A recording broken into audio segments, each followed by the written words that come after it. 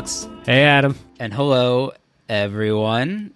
It's another episode of Liver Talks. Yes, it is. From the Liver Fellow Network. So we have a great episode today. We had a great interview with the Dr. David Goldberg, Dr. Liver on Twitter. It was an incredible conversation that spanned a lot of different topics because his research has spanned a lot of different topics. But I think we learned a lot from the pod, and hopefully you guys will too. One thing that you will definitely learn from the pod is that he has both a small dog and a small daughter who both can be heard in the background intermittently. But I can promise you that the content of the interview makes it worth it. All right. And then at the end, we're going to talk about a couple things we read that we found interesting and wrap it up and see everyone in a month. So I guess without further ado, we'll hand it on over we'll get to the interview. Yes.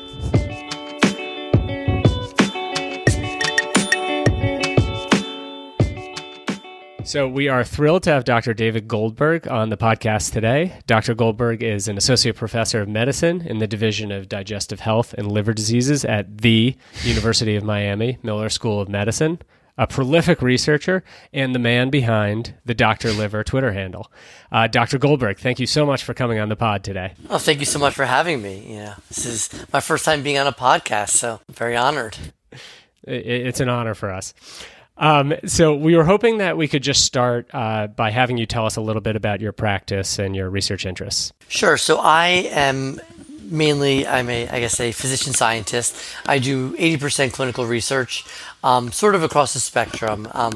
Health services research, organ allocation, have, a lot of areas of research and like to work with med students and residents and fellows. My funded research right now is I have 2 R01s and a U01.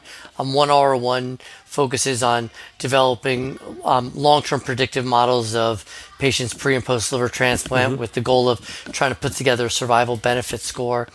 The second R01 focuses on using sort of novel statistical modeling techniques to better predict allograft outcomes of kidney and liver allografts. So that's obviously with statistical and nephrology collaborators. And the last is a U01 that just got funded about 3 weeks ago. That's to run a multi-center trial of transplanting kidneys from Hep C infected deceased donors into Hep C negative recipients. But in terms of my research, one thing is I never focused on a disease. I know a lot of people tell fellows, you must focus on a specific disease, and I never really did that. I focused on a sort of methodology and sort of broad areas of research, but my mentor, was a pulmonologist who did work from end-of-life care to smoking cessation to lung transplant, and everything in between. So I never really did that. Very interesting. And congratulations on the recently funded U.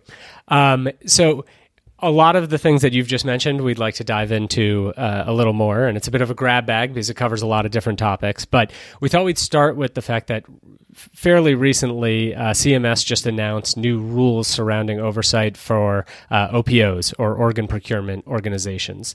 And these changes were partially due to research that you've been doing throughout your career thus far. And so OPOs are definitely a part of transplantation that I think certainly trainees, but a lot of people within hepatology probably don't understand completely, but is obviously critically important to transplantation. And so we were hoping that you might be able to start by just telling us a little bit about the landscape of OPOs and what they do. Right. So I think, people do get confused about this, and actually was on a call earlier and about organ donation research, and someone asked, what exactly is an OPO? So OPOs, they're nonprofit organizations that in essence manage all aspects of organ donation within a given geographical area. People get confused with the terms OPO and DSA, or donor service area. And OPO is the organization that manages donation in that given area. And managing donation involves from the time a donor is identified and called till the time an organ is procured. They're largely the quarterbacks, the general managers of that process, but also have duties that extend beyond that, public education, helping with organ donation registry and things like that. And each one functions within a geographic area and has, in essence, contractually worked with all of the hospitals in that area. What impact do you think this new oversight and these new changes by the CMS will have on organ procurement and sort of by virtue of that on patient care for our people that are sort of on a wait list? So, I mean, I think the first step, and people say, well, how is this changing the metric and changing the rules going to make donation better? I think there is one thing about, accountability and having an objective way to evaluate OPOs in and of itself can change things. And, give two examples. There were two papers published in AJT over the last few months by colleagues of mine at Emory and Hopkins. One was where they used this new CMS metric to work with the OPO in Indiana as sort of a performance improvement to say, okay, let's look at these data to try and see areas where you're maybe not performing as well as you can. And they noted that their donation rates really dropped off among older donors, and I believe it was donors starting at age 50. They work with them, then sort of looking at the process to say, oh, wait, maybe we weren't following these donors as much. We weren't as aggressive in pursuing them.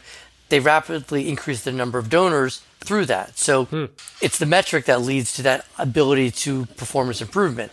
There is also the potential of, the Hawthorne effect. You're being watched now, so people may increase their performance. And that same group, led by colleagues at Emory, Ray Lynch, and Brianna Doby at Johns Hopkins, showed that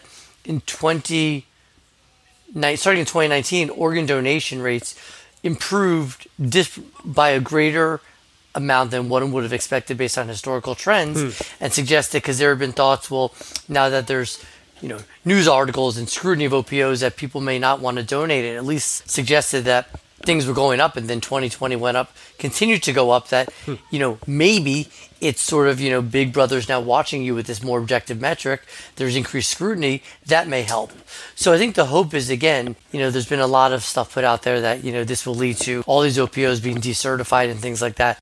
The thing that I think is important to understand is with the metric is that there's a cushion there, that it's you are sort of in the warning zone if the upper limit of your confidence interval is below that of the top 25% OPOs. So if all OPOs get better and they're all performing at the same level, no one gets decertified. So the analogy a colleague said, it's not like the Olympic trials where only 3 people make the track and field team. If everyone running, the 100 meter is within 5 milliseconds of each other, they all make the team. So this in and of itself is trying to hold them to a better standard, and that in and of itself may help improvement. Yeah. I think intuitively it makes a lot of sense to be tracking these, especially since it's a way of sort of helping with improvement at individual OPOs, and by virtue of that, increasing donation rates or available organs.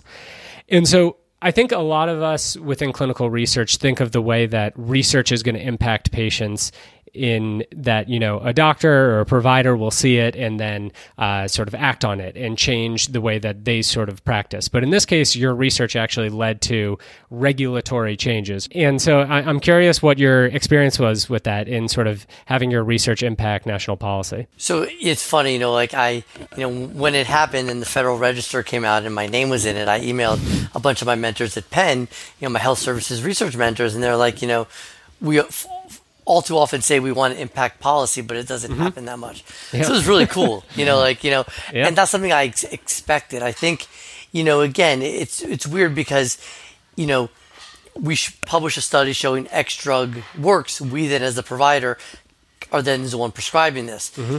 I had nothing to do with how the policy was written per se. I just published the data that was then used. So you're somewhat detached in a way. So it's a little bit different because, I wouldn't know how to write policy. I could just do studies.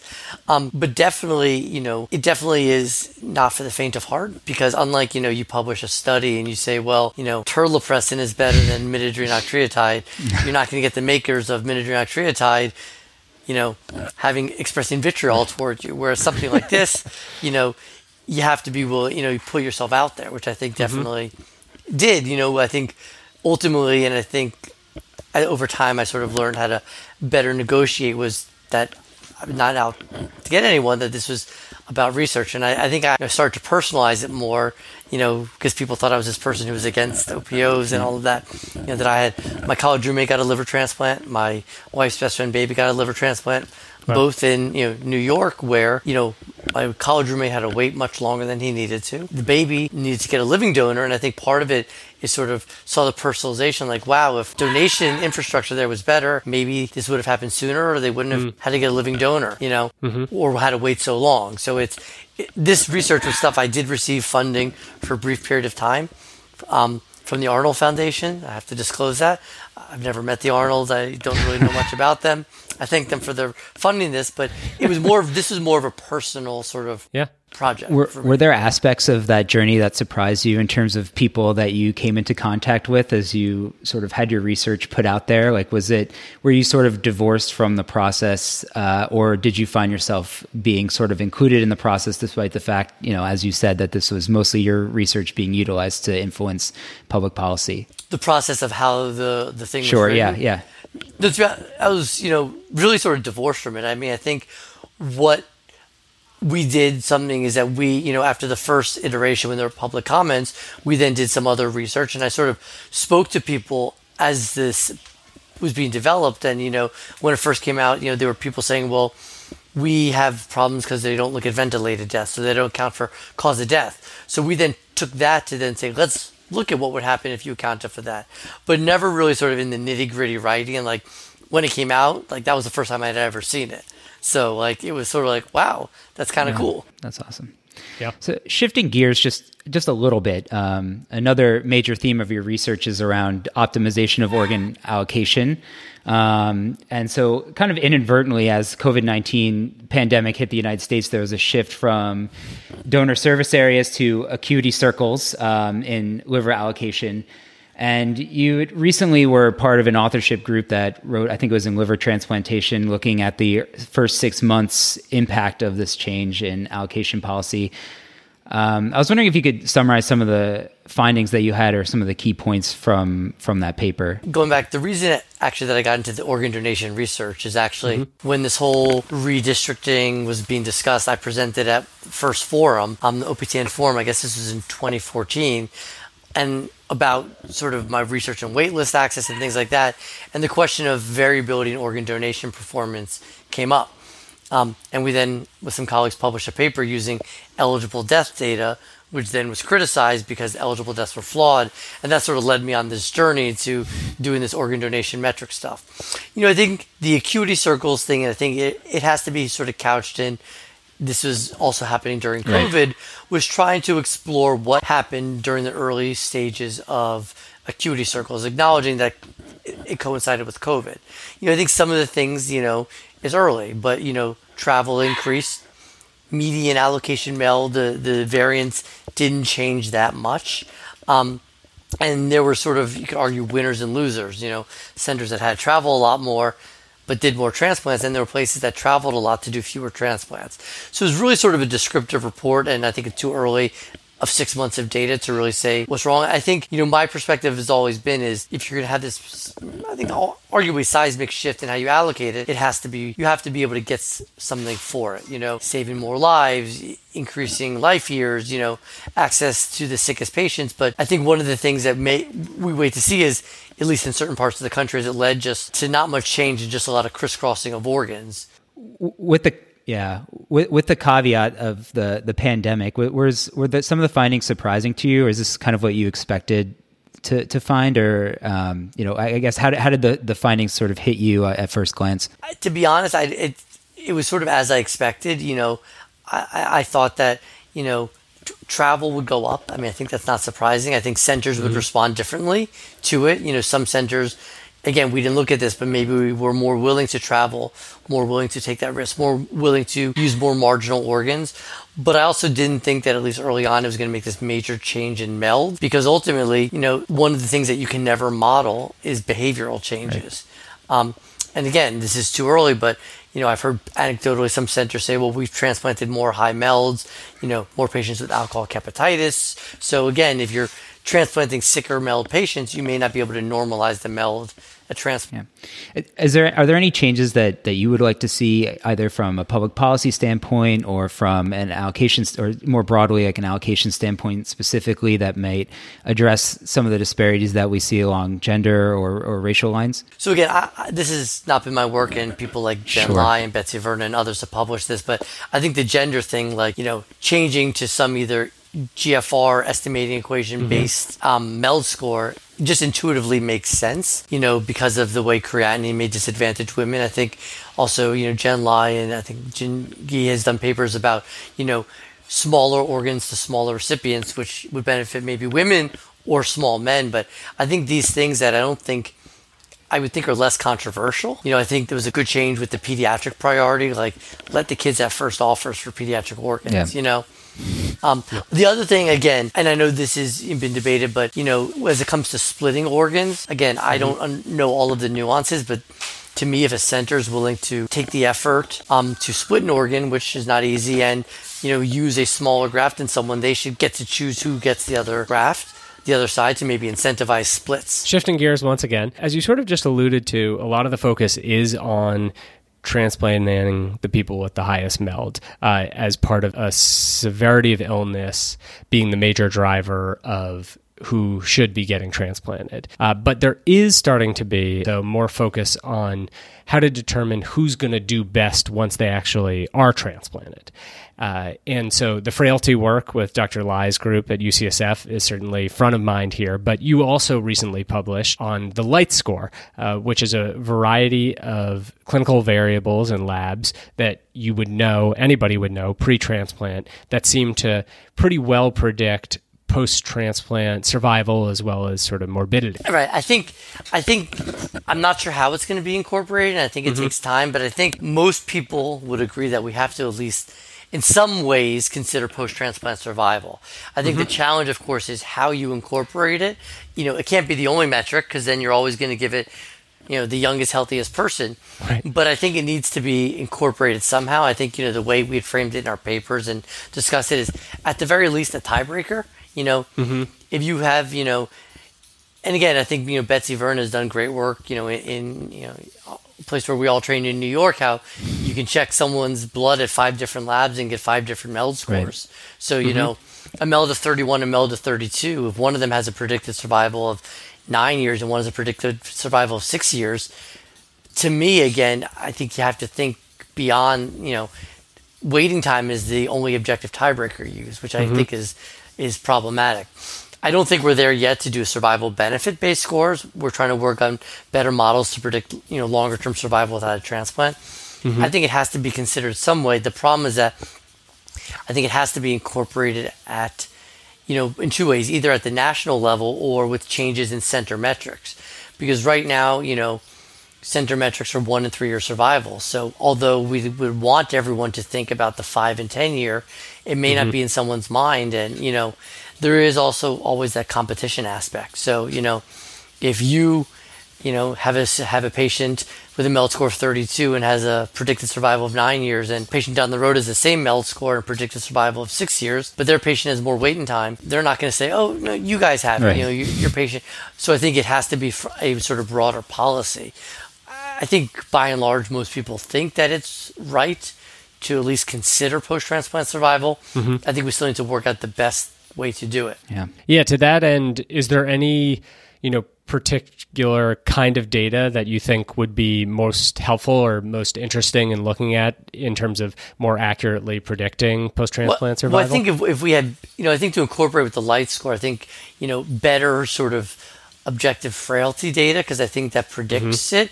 Again, you have to always think about it, though, how frailty can affect both pre and post-transplant survival. So, similar to age, people who are older on average have lesser post-transplant survival, but they also have lesser pre-transplant. So the net benefit, so there's probably that sweet spot. You could argue, though, the challenge is, taking this all a step back in who centers decide to waitlist, because there's variability there. And I think, there's really not been much data published on that, because we don't have a USRDS of liver disease. I think, Russell Rosenblatt and the Cornell group published a paper that, blacks may have less access to the wait list. So I think we need to think more upstream, but I think slowly the community is working towards there. It's just a matter of at what pace. I think at least from a policy standpoint, hopefully we can move beyond this geography stuff and think about ways to improve who we give livers to. Agreed. So you had alluded to your work in kidney transplantation and specifically transplanting Hep C positive kidneys into Hep C negative recipients. The practice within liver disease has really taken off in the last few years as a way to expand the donor pool. And recently it was announced that you'd be co-leading the Thinker Next trial to study this practicing kidney transplant. Given that this is now being adopted somewhat widely, what are the key questions that you think remain unanswered regarding the transplant of Hep C positive organs into Hep C negative recipients, and what is it that you're hoping to answer with the larger trial? Right. So this has sort of been a labor of love for many years. We first applied for a U34 probably 3 or 4 years ago, and it was a process with different institutes and things like that. In talking to colleagues, I think, many agree that I think this is a practice that is advanced faster than the science. So as an example, a colleague was at the virtual ISHLT, the Heart Lung Transplant Conference this past, I think it was last week or 2 weeks ago, and was sending me all these texts of different centers' data. And a lot of centers are doing it, but several centers, and I think Brigham with the largest experience, showed at higher risk of rejection in these recipients. Well, we don't know why. We're still figuring it out. And the problem is that people are doing this as quote unquote standard of care, standard practice, and not necessarily studying this. So I think we're fully aware that many centers are doing this now, and the competition now is different than it was 3 or 4 years ago. But I don't think that minimizes the value of the science, because I think there's several unanswered questions. So first, simple one is, what are the cure rates? So we suspect it's going to be 98, 99%. But, I think in a large number. Second of all is the long-term graft function. We have published on the 1-year graft function to match comparators, but we need to study that in a larger number of patients that's adequately powered. And one of the things you could argue is that if we sort of confirm earlier studies that these organs perform better than those with the similar qualities, that maybe that kidney points in the kidney donor profile index will go away, because those higher scores may unfortunately dissuade centers from using these organs. I think third is sort of, what is the survival benefit accepting one of these organs? We know that there's still some reticence from patients to accept these organs. We don't know anything about what these kidneys, we have some data about how they function.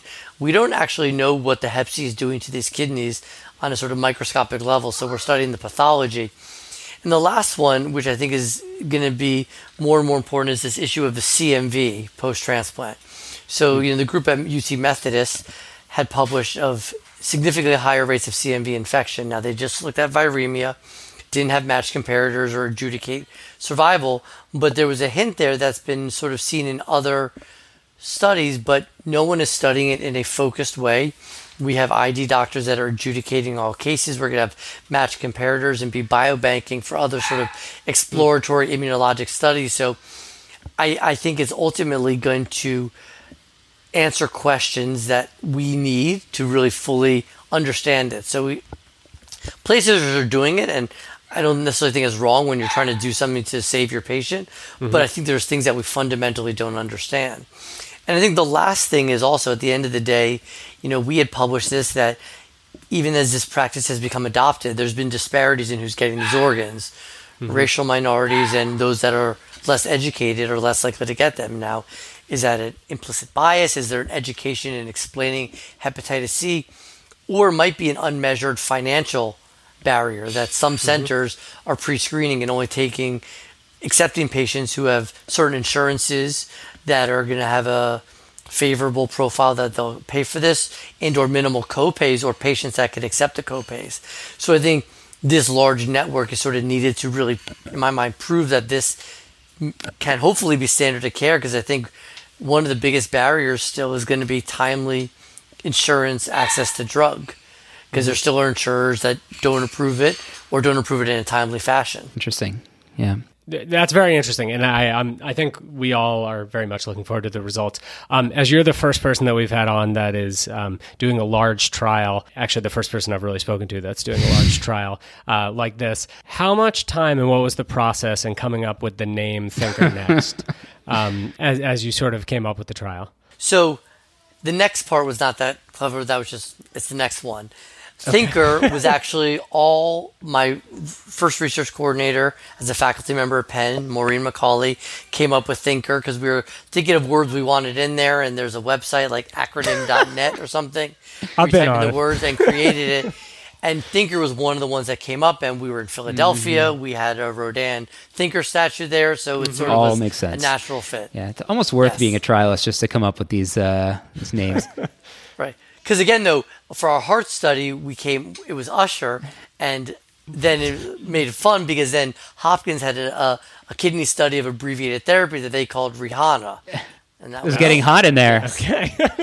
Yeah. Oh man. Yeah. I mean, I guess, because, what we should have done is that given that, the two leads are in Philadelphia and Miami, we could have gotten a Will Smith thing, Yep. from Philly sings about Miami, Oh. So we think a lot of our listeners are early career or still in training, and we've touched on like a number of really interesting research topics, and you've had an extremely successful research career thus far. So I want to ask you before we get into our infamous or famous lightning round, if you could pinpoint any experiences you had or decisions that you made during your training years that helped shape your career and set up some of the success that you've had. So I think, like everyone probably says, it's the mentorship. And I think the best thing that happened to me was when I started as a fellow at Penn, I was in the clinical epidemiology training track, where you got a master's in clinical epi. And at that time, there were 3 of us my year doing it, and only 2 GI people in the faculty in the department, the epi department.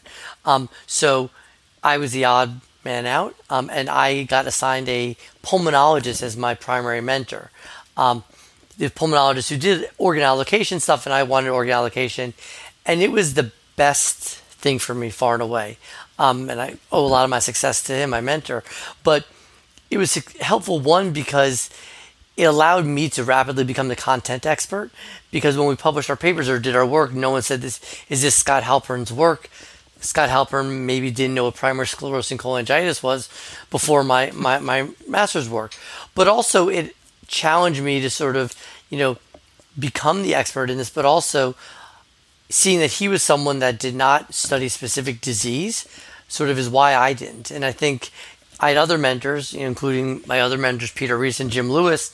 One's a nephrologist, one's an IBD doctor, who do things across the spectrum. So I think having the right mentorship to sort of then look out for me in all aspects is what really, I think, made it. And again, I think the one piece of advice I give people is people focus so much on I must go to this program and have this person as my mentor because I want to do fatty liver disease and they do fatty liver disease. Mm-hmm. And I think that's actually, at least in the clinical research world, I don't think that's the right way to approach it. Obviously, if you're doing some lab-based thing and you want to do CRISPR-based insertions on certain mice and only 4 people have it, well then yes, you need to go to a fellowship in a lab that has that. But otherwise, I don't, some of my most successful mentoring experiences have been with people in different areas different than mine. I think one of my most successful mentors who will be joining me as faculty in 3 months at Miami, her is a therapeutic endoscopist who's interested in gastric cancer and H. pylori. I, knew the bare minimum about that when we started, and it allowed her to become the expert, but it's about the methods. And I think having a good working relationship with your mentor is far better than them having the exact area of research that you're in. Awesome. And the other thing also I will say, as much as you can, is you have to have a life outside of your work to decompress, and that's always been important. For those who follow Dr. Liver on Twitter, I went fishing with my daughter this weekend in Biscayne Bay. Catch anything good? Caught Nice. 2 runts. It What? sounds like you have an important presentation at an elementary school Yes. soon as well. That's my scariest talk. I have to prepare 2 talks this week, one for the American Transplant Congress and one for kindergarten man. class. Yeah, that's a tough crowd. Well, this is a perfect transition from the serious things to the lightning round, where we get to talk about things not too related to liver. Okay. Just a few quick questions, and you've been very generous with your time, so Okay. we'll keep it brief. But first lightning round question. Obviously, a lot of your training and early career was in Philly, and now you are in Miami. So if you had to describe the difference between Philly and Miami in one word, Or what one would phrase. it be? Or one phrase. I think warmth across the board, weather, people. I went to med school in Philly. I love Philadelphians, but it's a crowd. All right, and what is the last TV show that you watched? Well, I have CNN. No. On the background. like a Big Anderson Cooper guy.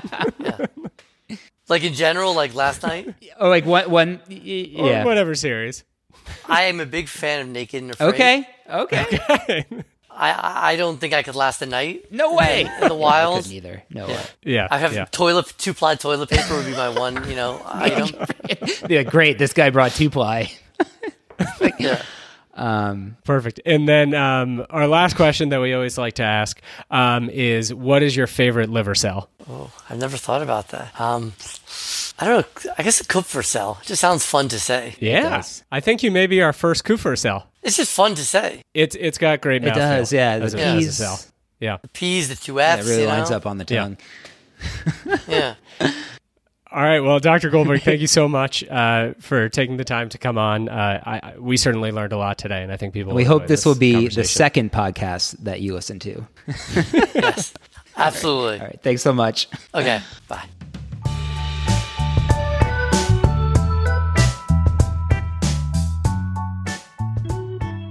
Thank you again to Dr. David Goldberg for joining us. And to wrap up, I thought we could plug a few things we've read, whether medicine related or not, that might be of interest. I guess I'll start. So my plug this week is for an article in the most recent issue of The New Yorker called The Death of Hahnemann Hospital, which is about pretty much exactly that. So you don't need. You can save for yourself anyone. about 50,000 words. yeah, exactly. For anyone who trained or went to school in the Northeast, especially in the Philadelphia area, like I did, Hahnemann was like the ostensible safety net hospital for a city that basically doesn't have many or any public hospitals. And this article I thought was an excellent dive into how private equity has eroded this important institution in Philly, and I think it's an important canary in the coal mine for the effect of private equity for healthcare, or maybe we're past that stage and it's too late. I'm not sure. But it's all extremely depressing. So of course I highly recommend spending some time reading it. So what were your big takeaways? Well, my big takeaways are that I think it's really concerning. I don't know how many people live in areas whose sort of public or local newspaper has been acquired by private equity firms, or maybe certain journalistic enterprises online have been acquired by private equity. But I think we've all seen kind of the erosion that some of those that those companies kind of strip these news sources or whatnot for their assets and kind of destroy them. And I think that I get worried that what happened to Hahnemann can happen to other places, and so it's scary. And I don't know. We'll see. Yeah, I mean, I was interested. I admittedly, in the case of this article, did read the title and the subtitle, but I've read more about private equity's influence on practices. And certainly the issue is, and it's right there on the surface, is that these are profit-generating entities. And so certainly in sort of private practices and smaller practices that they've taken over, it's all about increasing throughput as well as increasing billing for the same sort of services. But I was sort of stunned to even think about the idea of them taking over an entire hospital, let alone the safety net hospital where the most sort of vulnerable population is being seen already. And that could be exploited, as we've seen with vulnerable populations elsewhere. And so I agree. This is sort of a big warning sign of things to come, unfortunately, I think. Yeah, and the article does a really good job of kind of describing how these private equity guys were kind of stupefied by the idea of academic medicine, and how obviously the throughput of seeing an intern or resident seeing a patient, then attending seeing a patient, and how to try to expedite that process, and it just didn't compute. So I don't know. I highly encourage everyone to give it a read. I think it's really important. Yeah, well, I will be one of those people to give it a read. So thank you for the recommendation. So if you thought your topic was a bit of a downer, please buckle up. The book that I wanted to plug was one I finished about a month and a half ago, and it's called The Heartbeat of Wounded Knee, Native America from 1890 to Present by David Truer. And it gives this very rich and detailed history of the American Indian experience and history since the massacre at Wounded Knee in 1890 to roughly the present time. And I wanted to bring it up briefly, both because of some of the more devastating pieces of news recently over the weekend, a discussion I listened to on Pod Save the People, and one of our goals for the year. The news that I referred to is, one, this past weekend was the 100-year anniversary of the Tulsa Race Massacre. And despite how horrific it was, what's so amazing is that it was basically disappeared from American history. And I know I certainly didn't learn about it until the last year or so. And then the second piece of news from this weekend was the discovery of the remains of 215 children at one of Canada's Indigenous residential schools. And that made me think about this book, because one of the things I learned from the book, amongst many, was that America had a large and robust network of boarding schools for American Indians, where children were taken at very, very young ages away from their families in an attempt at essentially forced assimilation so that their cultures would be destroyed. And many, many children, many young children died at these boarding houses, never to be seen by their families, their communities again. And this is just one of the many things that I don't think we necessarily learn about as it relates to American Indians, and the book is full of them. And I think, one of the themes of the last year plus has been that if we don't learn about the things, we can't know them, and we can't grapple with sort of our history as a country or a world. And if we don't know the things, we can never get to a place where we're actually sort of righting wrongs and trying to have a more equitable society. And so this book sort of helped with this for this specific population. And so turning to medicine and to our podcast, I think this is where disparities research comes in, because the first step is sort of learning about where the disparities in issues are, whether they be across gender, racial, or ethnic lines, so that we can move towards a more equitable healthcare system. And the American Indian and Alaska Native communities are amongst the most striking for this. And I think COVID certainly drove that home with significantly higher rates of infection, hospitalization, and death as compared to, non-Hispanic whites. And so for our pod, since it's liver-related, I just scratched the surface. And for liver-related disease in the American Indian and Alaskan Native populations, chronic liver disease is the fourth leading cause of death, which I found kind of stunning. As compared to non-Hispanic whites, this community is 1.6 times more likely to have chronic liver disease. And then within women within this community, the rates are totally out of control, with a 2.3 times higher likelihood of being diagnosed with chronic liver disease and a 4.4 times higher likelihood of dying from chronic liver disease than non-Hispanic whites. And so I think my goal is to try to find someone that can come on and teach us a lot more about liver disease in American Indians and Alaska Native populations, so that we can sort of shine a brighter light on this and hopefully at least learn about it, so that we can eventually start to think about ways to bridge these gaps. Yeah, it's interesting because the Tulsa Massacre is something I did not know about, quite honestly, until I watched Watchmen on HBO. And I wonder what the Venn diagram is of people who knew about the massacre and who also learned about it from this TV show, because it wasn't something that I remember learning in school at all. And obviously now that Biden, made his speech the other day or yesterday or whenever that was, I'm sure that number has risen precipitously. But prior to that, I'll be honest, I didn't know about it until I watched that show Watchmen, and that's when I learned about it. I don't know. Yeah, I mean, I think we're starting to learn more and more about the very dark history of our country. And by learning about that, we can at least take the first step towards creating a better, juster society moving forward. And so I think it's worth us sort of acknowledging these things and learning them, and then trying to pivot towards solutions moving forward. And for our podcast, I think that will be a lot of discussion of health disparities, and also bringing on people that are working to sort of change that. So if anyone out there is interested in this topic, please drop us a line. We'd be very interested in hearing from you and potentially having you on the podcast. Yes, please do. Thank you as always for listening. We have a great episode in July already lined up, against all odds, and that'll be a great way to kick off the academic year. Bye, Adam. Bye, Alex.